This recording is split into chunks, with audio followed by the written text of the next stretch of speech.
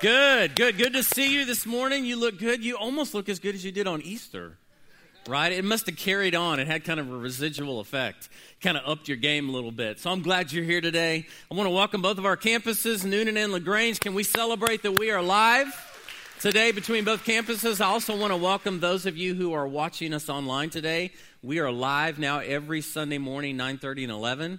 I had people from all over the country that were friends of mine who connected with me that said, dude, I had no idea you were even saved, Sean. And they watched me online.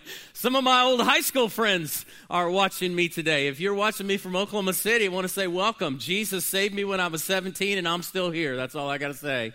And I'm glad, that's right. I'm glad you're here today. We're launching a new series called What to Do When You Don't Know What to Do. So we're going to practice the title real quick. Say it with me. What to do when you don't know what to do. Okay, so I don't know about you, but I myself hear this a lot from people. This is the one comment I hear from people all the time. I feel so overwhelmed. I feel so stressed out about this. I am anxious about that. Like, I don't know how I'm going to take care of this. I don't know how my relationship is ever. I hear these statements from people all the time, and I feel this sense of desperation in people's hearts all the time. I sense many times people come to me and they say, Pastor, if you could just fix it, right? Like, I remember when I was a student pastor, sometimes parents would come to me and say, my 16-year-old has turned into a monster. Could you fix them? And I would be like, no, I can't, but Jesus can, okay? And so today, for the next 4 weeks, we're going to be journeying through this brand new series called What to Do When You Don't Know What to Do. Now, the truth is, life is full of moments when you don't know what to do. I mean, let's be real honest. I mean, I know in my life, when I don't know where to go, I pull up what? The Waze app. I type it in where I'm going. It tells me where you're coming from. And if I know where I'm coming from, it tells me where I should go. It tells me when I'm going to get there, right? Barring a collapse of a interstate in Atlanta. It tells me lots of things. When I don't know who to come fix my AC unit at my house, what do? I go to Google. I look up people who fix HVAC in South Atlanta, and I start calling people. And then I go to Yelp, and I say, what did other people say about them? And then I go to Angie's List, and I want to find out how many stars they got, right? So when I don't know what to do with my AC, I somehow find a way to know what to do. Now, the other thing that's really big in our life is when we don't know even the question to ask, right? So what do? We go to Google. And we say, hey, Google, I think the question is this. And we start asking the question. And if you're like me, the strangest things come up on Google when you start asking the question. Like, no, that's not the question I'm trying to ask. And you start fixing it, and then suddenly Google gives you all these things, and you're hoping that Google can tell you what to do when you really don't know what to do. And then when you go, man, I don't even know what's going on. So what do? You go to Facebook. And you get on Facebook and you're like, what am I supposed to feel today? And you spend 10 minutes on Facebook and you go, I think I'm going to go commit suicide today. Because you read everything and you're like, gosh, they don't know what to do either when they don't know what to do. Right? People are freaking out. So this question is big in our life. But here's what I know. When it comes to the question, we have one of two responses. We either engage the question and find the right answer, or we try to escape the question. Now, I don't know about you. I'm going to tell some very revealing things about myself today. But I sometimes escape. I want to tell you some of the ways I escape. When I get really stressed out, sometimes I just need to pull out my son's Xbox and play some Tiger Woods. You know what I'm talking about? I don't know what it is about playing fake golf, but it makes me feel better about myself, right? I think it's because they let you have mulligans. And so there's different things you do to escape. Some of you, when you have to answer the hard question, what to do when you don't know what to do, you go find a series on Netflix and you binge for a weekend. Can I get an amen? Some of you know what I'm talking about. Don't act like you don't. Okay, I went through this really weird season, and I'm just going to be honest with you. This is kind of a vulnerable moment for me. I went through this season, not here. It was at another church that I was serving at, by the way. And I was like going through these difficult times, and I was like, man, I don't know how to navigate all this difficult stuff. And I went home on a Sunday afternoon, and the Godfather trilogy was on. And I ended up sitting down watching the Godfather trilogy, and Tracy said, does that make you feel better? And I said, in a weird sort of way, yeah, I don't know why. Because I don't even know what to do when I don't know what to do. We ask that question a lot. See, here's what I know. We either escape the question or we engage the question. And which one of those decisions we make is very important. I had a really good friend about 10 years ago. He was leading a ministry that was traveling all over America. He was speaking, doing camps. He was helping in public schools, doing lots of things, but was really, really stressed out. The thing that he was doing in ministry was a multi-million-dollar endeavor. Millions of dollars was given to this thing. He was stressed. He was struggling. He couldn't figure out what was going on in his life. He got on an airplane, got moved up to first class. Somebody served him a drink. He began to drink, and for the first time in probably 6 to 8 months, he lost his fear of what was going on because of the alcohol. He said, Sean, that first time that I sat on that airplane and I chose to escape was what led me down a path of becoming an alcoholic. He ended up leaving ministry full time, became an alcoholic. God set him free. His story ended well because God set him free from alcoholism. And I want to tell you this today, the decisions we make when we don't know what to do define us. In fact, they can cause us to sometimes forget who we are, become addicted to something, even make life-altering decisions. Or sometimes we'll go search someone else out to say, what do I need to do? And counsel's great, but let's be honest. You can go to the best counselor in the world, and sometimes you still lay your head on your pillow at night and say, I don't know what to do.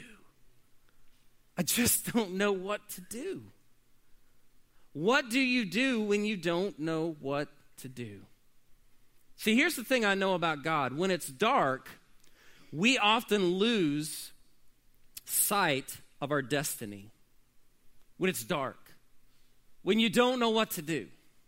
I don't know what to do. I don't know where to go. And we tend to focus on our problems, and then we leave God out of the picture. Because what we say is, I know God's up there, and God does care for me, right? Last week, he came out of the grave. He came off of a cross, and he lives. And I know because he lives, all these things are true. But yet we never connect the dots between putting our eyes on what's dark in our life and causing it to lose our focus on our destiny and putting our eyes on what God says about our lives. See, here's the good side about the question that we've got to ask, what to do when you don't know what to do. Whether you realize this or not, do you realize the question actually leads us to the answer? Let me say it this way. Disequilibrium is what leads us to discovery. If you're an education major in here, you know that's the whole reason they assign problems. We want you to learn to walk into this place where you don't know the answer and be able to solve the answer. And disequilibrium is the beginning of discovery. So God doesn't want us to escape the question. Sometimes the uncertainty of heart and mind is actually what we need to get us to the place to where it really makes us examine others and, most importantly, examine ourselves. So we're going to jump in and talk about what do you do when you don't know what to do. If you have your Bible, I want you to turn to the book of 1 Samuel chapter 30. 1 Samuel chapter 30. It's in the Old Testament. We're going to look at one verse of Scripture today. And from that verse of Scripture, I want to tell you the most important decision that you and I can make, that we can do when we don't know what to do. And in fact, I want to tell you that the next 4 weeks will be defined on what this week talks about. Because when you don't know what to do, God's word tells us what to do. 1 Samuel chapter 30, verse 6. Listen to what the Bible says. And David was greatly distressed, for the people spoke of stoning him, because all the people were bitter in soul, in each for his sons and daughters. But David strengthened himself in the Lord his God. What you think about David's life real quick, David's story? Sometimes we only see David as king. We don't understand the journey that he went through in his life. But there was this person in David's life before David was ever a king. In fact, even before he was a shepherd, his name was King Saul. King Saul was the first king that the people of Israel had. They wanted Saul because he was tall. Hey, we need a king, God. We know we have you, God, but we need a king. God says, you don't need a king. You've got me. You don't have to be like all the other nations. You have Jehovah as your God. Why do you need an earthly king? God gave him a king. His name was Saul, but Saul didn't follow God's ways. And Saul got to the point where God literally said, Saul, I can't use you anymore. I'm going to have to replace you. And so in this moment, he speaks to the prophet Samuel and says, I want you to go anoint this other guy. I want you to go anoint this other person to become king over my people. I want you to go out to a pasture and find a shepherd boy. And he did. In fact, the Bible tells us he went to the pasture and he overlooked all these other brothers that were in Jesse's house until finally he said, don't you have another kid? And Jesse said, yeah, I got one out there tending a bunch of nasty sheep. He said, go get him. And he went out and he got him and he brought him in. And Saul anointed him to become king of Israel. Which makes me just want to note a couple things to you today, because in this process of not knowing what to do when you don't know what to do, you need to remember this. Sometimes God uses a pasture to prepare us for a palace. You get what I'm saying? I mean, sometimes God uses a pasture to prepare us for a palace. David's out here tending sheep. David's out here doing just what David was doing.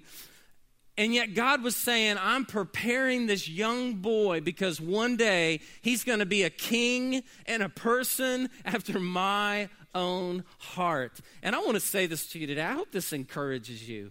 I don't know what pasture you're in, but I know that God often uses pastures to prepare us for a palace. Listen, don't despise the pasture you're in. Grow in it.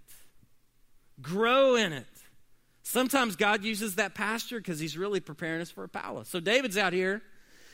Bible says that he would stand in the places there where he would be a shepherd, and he would listen to God speak to him, and he would write songs to God, and he would sing to God. And I imagine that David, even though he was tending sheep, there must have been this amazing connection between him and God, which tells me another thing. It's God's presence that prepares us for the promotion. It's God's presence that prepares us for promotion in our life. He's out there learning how to hear God. And so you would say, wow, that's awesome. He brought him in. He anointed him as king. David's going to be king. End of the story, right? In the words of Lee Corso, not so fast. Not so fast. Because that's not all of David's story. You see, Saul is still king. David's been anointed to be king, but Saul suddenly becomes tormented by an evil spirit because God's spirit had left him. And he's so tormented that he looks at his followers and says, hey, I'm so tormented, I need someone who can come into my palace and play for me because I can't get over my bad feelings. So he brings David into the palace. Why? Some people knew that David was a phenomenal lyre player. So they bring him in and David starts playing music. And the Bible says every time David would play music, Saul would be soothed. It would calm him down. And in this moment, David, as he's in the palace playing music, all of a sudden one day his brothers go out and the people go out from the palace to fight the Philistines. And he says, hey, I'm just here in the palace. And they said, hey, we need you to take some lunch to your brothers. So David walks out into the battlefield, which he had probably never spent much time with his brothers in the battlefield at that point, but he walks out there, and all of a sudden, as he's bringing some brown bags to his brothers, he hears this giant defaming the name of his God. And he looks over at his brothers, and he's like, hey, are you going to let that happen? I mean, if I was David, that's probably the moment I'd say, oh, no, he didn't. David, if you know 1 Samuel 17, he basically says, no, you come against me with sword and spear, but I'm about to come against you in the name of the Lord my God. And he puts down the brown bag, he picks up a sling, and he kills a giant. He goes from being a worship leader in a palace to a crazy guy to being a giant killer. What a story, right? You would think after that moment, like everyone would be like, yeah, that's David. He's our king. Well, the Bible tells us he went on because he became really good friends with the king's son named Jonathan. They became really good friends, and Saul even said, hey, I got to keep this guy near me because he's getting powerful. And so he actually gave him a rank in the army. He said, you're no longer just going to be my worship leader. I'm going to make you like really high in my army. And then suddenly at that moment, David becomes hot. What do I mean when I say hot? You know how you're hot? Let me tell you how you know if you're hot or if you're not, okay? You're hot if people write music about you. If you want to know if you've made it, someone writes a song about you. Listen, men, if you want your wife to know that she is the most special person in the world, write a song about her. That'll warm it up a little bit.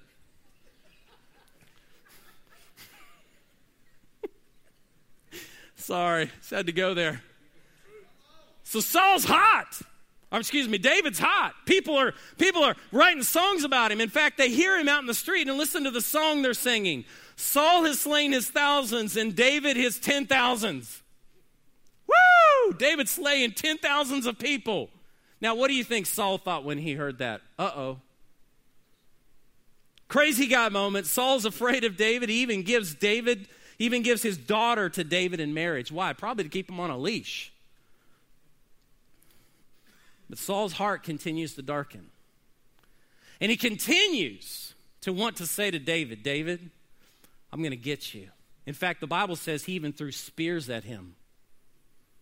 He throws spears at your own son-in-law. So what does David do? He goes and he hides in caves. And while he's in those caves, he befriends a group of men who are known as rejects that end up becoming his mighty men. 1 Samuel 22 says they were people who were discounted and disjointed. And David said, hey, why don't you guys come around me because God's going to do something in all this. And he moves to the land of the Philistines, which I find is funny. He literally moves over to the people who had rejected him. And they said, hey, we've heard you're a pretty good warrior. Why don't you just kind of govern this city for us? So David goes out there, he begins to govern the city. All of a sudden, the Philistines decide to go fight Israel. They realize, David, we can't take you into battle with us because if we do, you will turn on us. So you just go back to your city. But when David goes back to his city, the Amalekites had already moved in, and they had burned the city down, and they had taken all the women and children. And then suddenly, all of the people want to stone him. Rejected by Saul, by his own people Israel, the Philistines. Listen, you know you're having a bad day when your enemy rejects you. You know you're having a bad day when everyone around you wants to stone you. And then suddenly it's 10 to 13 years after Samuel had anointed him as king, and here he is in this very dark place. Let me ask you a question. Do you think David doubted his destiny while he was in the darkness? Oh, yeah. You think David ever asked the question that we're asking today? What do you do when you don't know what to do? But I want to tell you what God was doing. God used the darkest moment of David's life to become the back door to the throne room of God. In fact, let me say it this way. God gave David the power to master his problem, and it was big, to look past the offense of being rejected by others, and I imagine that's big, and rally others to a greater purpose in their life. Why? Because he answered a question that if you and I answer, we will always know what to do when we don't know what to do. So, what did David do that you and I can do when we don't know what to do? Here it is. Ready? Write it down. Strengthen yourself in the Lord. Strengthen yourself in the Lord. The Bible says in 1 Samuel 36, but David strengthened himself in the Lord. You see, one thing I know about God is this. God loves to give us his strength. Look all throughout the Bible. There's passage after passage after passage that God says, I want you to have my strength. I want my people to have my strength. So it's not as if God doesn't want to supply it, but many times we don't understand what that means when we say, strengthen yourself in the Lord. That's the what. What do I do when I don't know what to do? I strengthen myself in the Lord. So how do you do it? How do you do it? It's going to sound uber simple when I explain it. It's going to be so profound. Here's how you do it. You got to learn to everyone say resource the source. Say it with me. Resource the source. Look at your neighbor real quick and say, I got to resource the source. Go back. Resource the source. That's what we got to do. See, everyone in this room has a source. Everyone in this place has a source. You have somewhere you go, something you do, someone you go to that you are trying to get your source of strength from. And by the way, this is how many times in marriages and relationships things get messed up. Because we look to our spouse sometimes and we say, you are my source. And they're a horrible source. In fact, let me say this. You're going to drain them dry. And when you drain them dry, you're going to think you're going to need another one of them because somehow I got to have someone else who has a deeper source. And we go to each other and say, I need someone who has a deeper source, and I need this, and I need that. And I don't know, I was thinking about this the other day while I was running because I have weird thoughts while I run. To say to someone, hey, you are my source, is like saying to them, I love you, but basically, I leech you.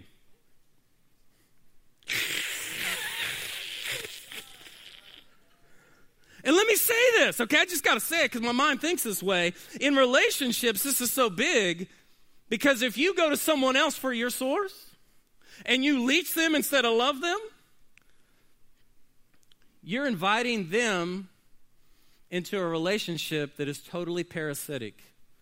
You know what a parasite needs to live? It needs a host. God didn't call you to be someone's source.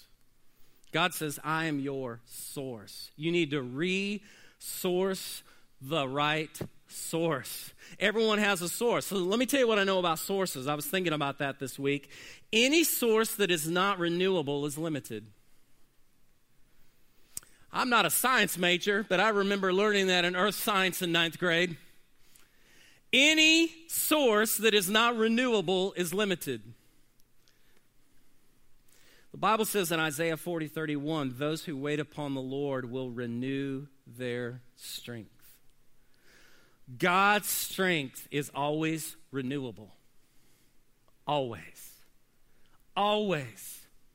Always. It never runs out. It never runs dry. It never gets to a place where it starts to, I don't know, we may not have much left. I'm pretty sure when God spoke and the mountains were formed, he's like, yeah, that's just day one. I was praying this morning and the Lord said, Sean, do you realize I'm the same God that I spoke to the water and told it where to stop and where to go?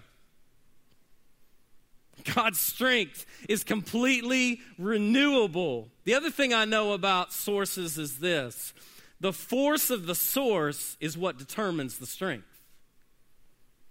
If you have a weak source with a weak force, you ain't going to have much strength.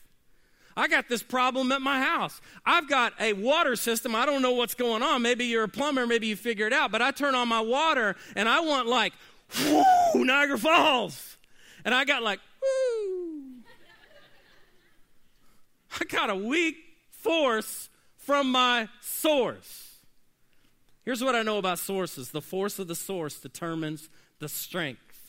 So I want to give you just one, this is so good. I want to give you just one picture of the source of who God is. Psalms 145:3 says this.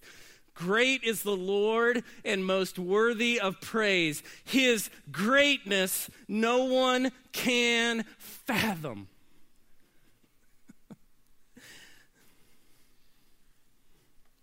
That's why I love kids so much. They try to figure out how big God is. Listen, as adults, we need to get back to the way children are. How big you think God is? God could blow this whole place up here. As adults, somehow we think we got to figure it out. We need faith like a child again, amen? Because the Bible says, great is the Lord and most worthy of praise. His greatness no one can fathom. The force of the source is what determines the strength. And God's strength is not only renewable, it's forceful. There's no weak stream there with God. It's all there with God. Think about it, man's strength. I know, because back in the day, I could bench press. There's some guys in the room that go, yeah, when I was in high school, I benched 450. Yeah, that doesn't hold a candle to God. You bring the strongest human in this planet and set them on the stage, and God could literally just lift his finger and destroy that person. Why? Because man's strength is limited, but God's strength is unlimited. So let me say this. When you go to someone else for your source other than God first, you know what's happening? You're choosing a limited source with a limited force. But when you go to God, you get all the unlimited part of who God is. Because the strength is determined by the force of the source. Oh. Think about it. If David would have looked to himself for strength, he would have never become the king that he was. What if he'd have said, God, I could be king if Saul were different. God, I could have been king if I would have come from a better family, because we were nothing but a bunch of redneck sheep herders. He didn't. The Bible says he strengthened himself in the Lord his God. And here's what I know. Every time God speaks in his word, it's true no matter what season it's in. God wanted us to see that about David because he wants us to understand that about our own life. You see, David reigned. He didn't just rule, he reigned. He reigned over the problems in his life. Why? Because God was reigning in him. Revelations 5:10, I love what it says because it talks about what you and I can experience through God's strength. It says, and you have made them a kingdom and priests to our God, and they shall reign on the earth. You know what that means? You and I have dominion. Look at your neighbor real quick and say, I got dominion. Okay, some of you go, the Minions, I saw that movie. No, I'm not talking about the Minions. You have dominion. What does that mean? The word dominion means you have sovereignty or control over the things that happen to you in this life. And I love it. God says, I call you a king and a priest. Listen, that'll help you put your chest out on Monday morning. You're our technician. No, I'm not. I'm a king and a priest. What would happen if you started operating in the fullness of the position that God says you have? You know what would happen? Your problems would seem a whole lot smaller. In fact, let me say it this way. God calls us kings and priests, but the degree that we walk in that position is what will determine our potential. God has potential for us. What good is the position if you don't understand or walk in its potential? I don't know about you, man. I want to walk in the potential of God for my life. I'm certainly not going to walk in the potential of my problems. David strengthened himself in the Lord. David went back to the source. He went back to who God is and who God said he was, his identity. God had already anointed him as a king.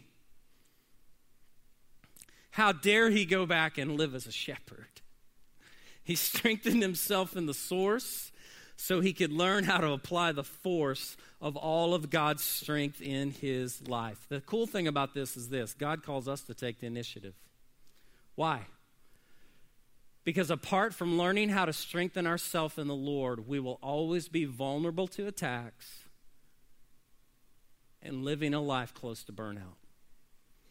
Remember what I said? I hear people say all the time, I'm overwhelmed, struggling, it's difficult. They didn't get my drink right at Starbucks this week. It's so hard. I'm wearing the weight of traffic in Atlanta. I'm just teasing. I feel it too. Listen, every time I get out on the road, I'm like, Jesus, come now. Even so, come, Lord Jesus. I start quoting Revelations. Oh, my. It's amazing to me. God doesn't want us to live vulnerable to attack and burnout. We've got to resource the source. Think about it. You say, well, I have a decision and I don't know what to do in this decision. I don't know where to go. Now, here's what I know about direction in our life. Every direction in our life begins from a point of origin. So let me say it this way. The point of origin is what determines your direction. If God is your source, if he's your point of origin, then you and I already know which way to go. It doesn't matter what Facebook says. It doesn't matter what Fox News says. If God is the point of origin of my life, it already determines my direction. Because I can strengthen myself in the Lord. See, here's what I love about this. When I do this, something amazing happens. I grow in God's favor. Grow in God's favor. Now listen, God's favor is different from God's love. Some of you say, oh, God has a favorite. No, that's how man thinks. See, God's favor is different from God's love. You can't do anything to ever change God's love towards you. But you can increase in your ability to walk in God's favor. How do you know that? Luke 2:52. The Bible says Jesus grew in favor with God and men. Whoa, wait a minute. Jesus grew in favor? He sure did. Jesus himself grew in favor. What does that mean? God's love for you never changes. But the ability to answer the question of what happens when I do what God wants me to do, I strengthen myself in him because his power is unlimited. Suddenly I begin to walk in God's favor. And it's different. It's not his love, it's his favor. It's like his gaze over my life. I mean, Jesus was a perfect example. The Bible tells us in Luke 4:1, and Jesus, full of the Holy Spirit, returned from the Jordan. He was just baptized and was led by the Spirit into the wilderness. Now think about that. Jesus was full of the Holy Spirit, but God led him into the where? Into the easy street? Into the A crowd? No, he led him into the wilderness. Why? So that when Jesus came out, we would read this scripture, Luke 4:14. And Jesus returned, look what it says, out of the wilderness. He returned in the power of the Spirit to Galilee. And a report about him went through all the surrounding counties. He went in full of the Holy Spirit, but he came out in the power of the Holy Spirit. You know why? Because God gave him his favor. When you and I begin to trust the source and resource the source, we suddenly begin to experience God's favor in our life. I mean, think about it. God allowed Jesus to go through affliction so Jesus could grow in his favor.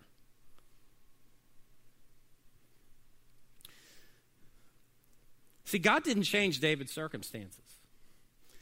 God didn't even change Jesus' circumstances. He had to go into the wilderness. But here's what I know. God wants us to go through something to grow in something. He wants us to go through something to grow in something. And the key goes back to resourcing the source. Now, I don't know if you remember this. I grew up in the States. Y'all remember Mad Libs? Yeah, man. The ultimate way to keep your kids quiet on a trip. Some of you kids go, what's that? Is there an app for that? This is old school right here. Like if you're under 40 and before you had a tablet, your parents could afford a tablet, they went out and got some Mad Libs. And they put you in the car, and I want to say this was a trick. Some English teacher said, I got to find a way to teach kids what pronouns and nouns and verbs is. So I'm going to create a game that you play in the car, and the way it works is you have like, this is how to decorate Easter eggs, and then it has a sentence, and somewhere it says, here you need to add an adjective, and here you need to add a plural noun, and here you need to add an adjective, okay? And so what you put in the blank determines the story. It's genius. Way to teach kids about letters and words and grammar, and I wish I'd have spent a lot more time playing Mad Libs growing up. But let me say this. When you have a Mad Lib, what you put in the noun can determine the whole story. See, let me throw it up to you this way. Strengthen blank in the blank. Just look at it. You can put the pronoun first. Strengthen sister. Strengthen them. Strengthen yourself. Strengthen myself. But what hangs on this whole Mad Lib being a powerful story is what you put in the noun. The word Lord there is Elohim. It's one of the strongest forms of the name of God in Hebrew. It's one of the most powerful names of the name of God. If you start with the noun and you get the noun right, then the force of the source can make all the difference. But then, if you take the pronoun and you make it personal, you and I have the first way to answer the question, what do I do when I don't know what to do? I'm struggling. Feel empty. My marriage is on the rocks. I don't know how to parent my child. I don't know how to do this. And what we want to do is we want to fix it, right? And what God's saying is this. No, the first thing you do when you don't know what to do is you resource the source and you get the noun right and you get the pronoun right. Strengthen yourself in the Lord. Let's pray together.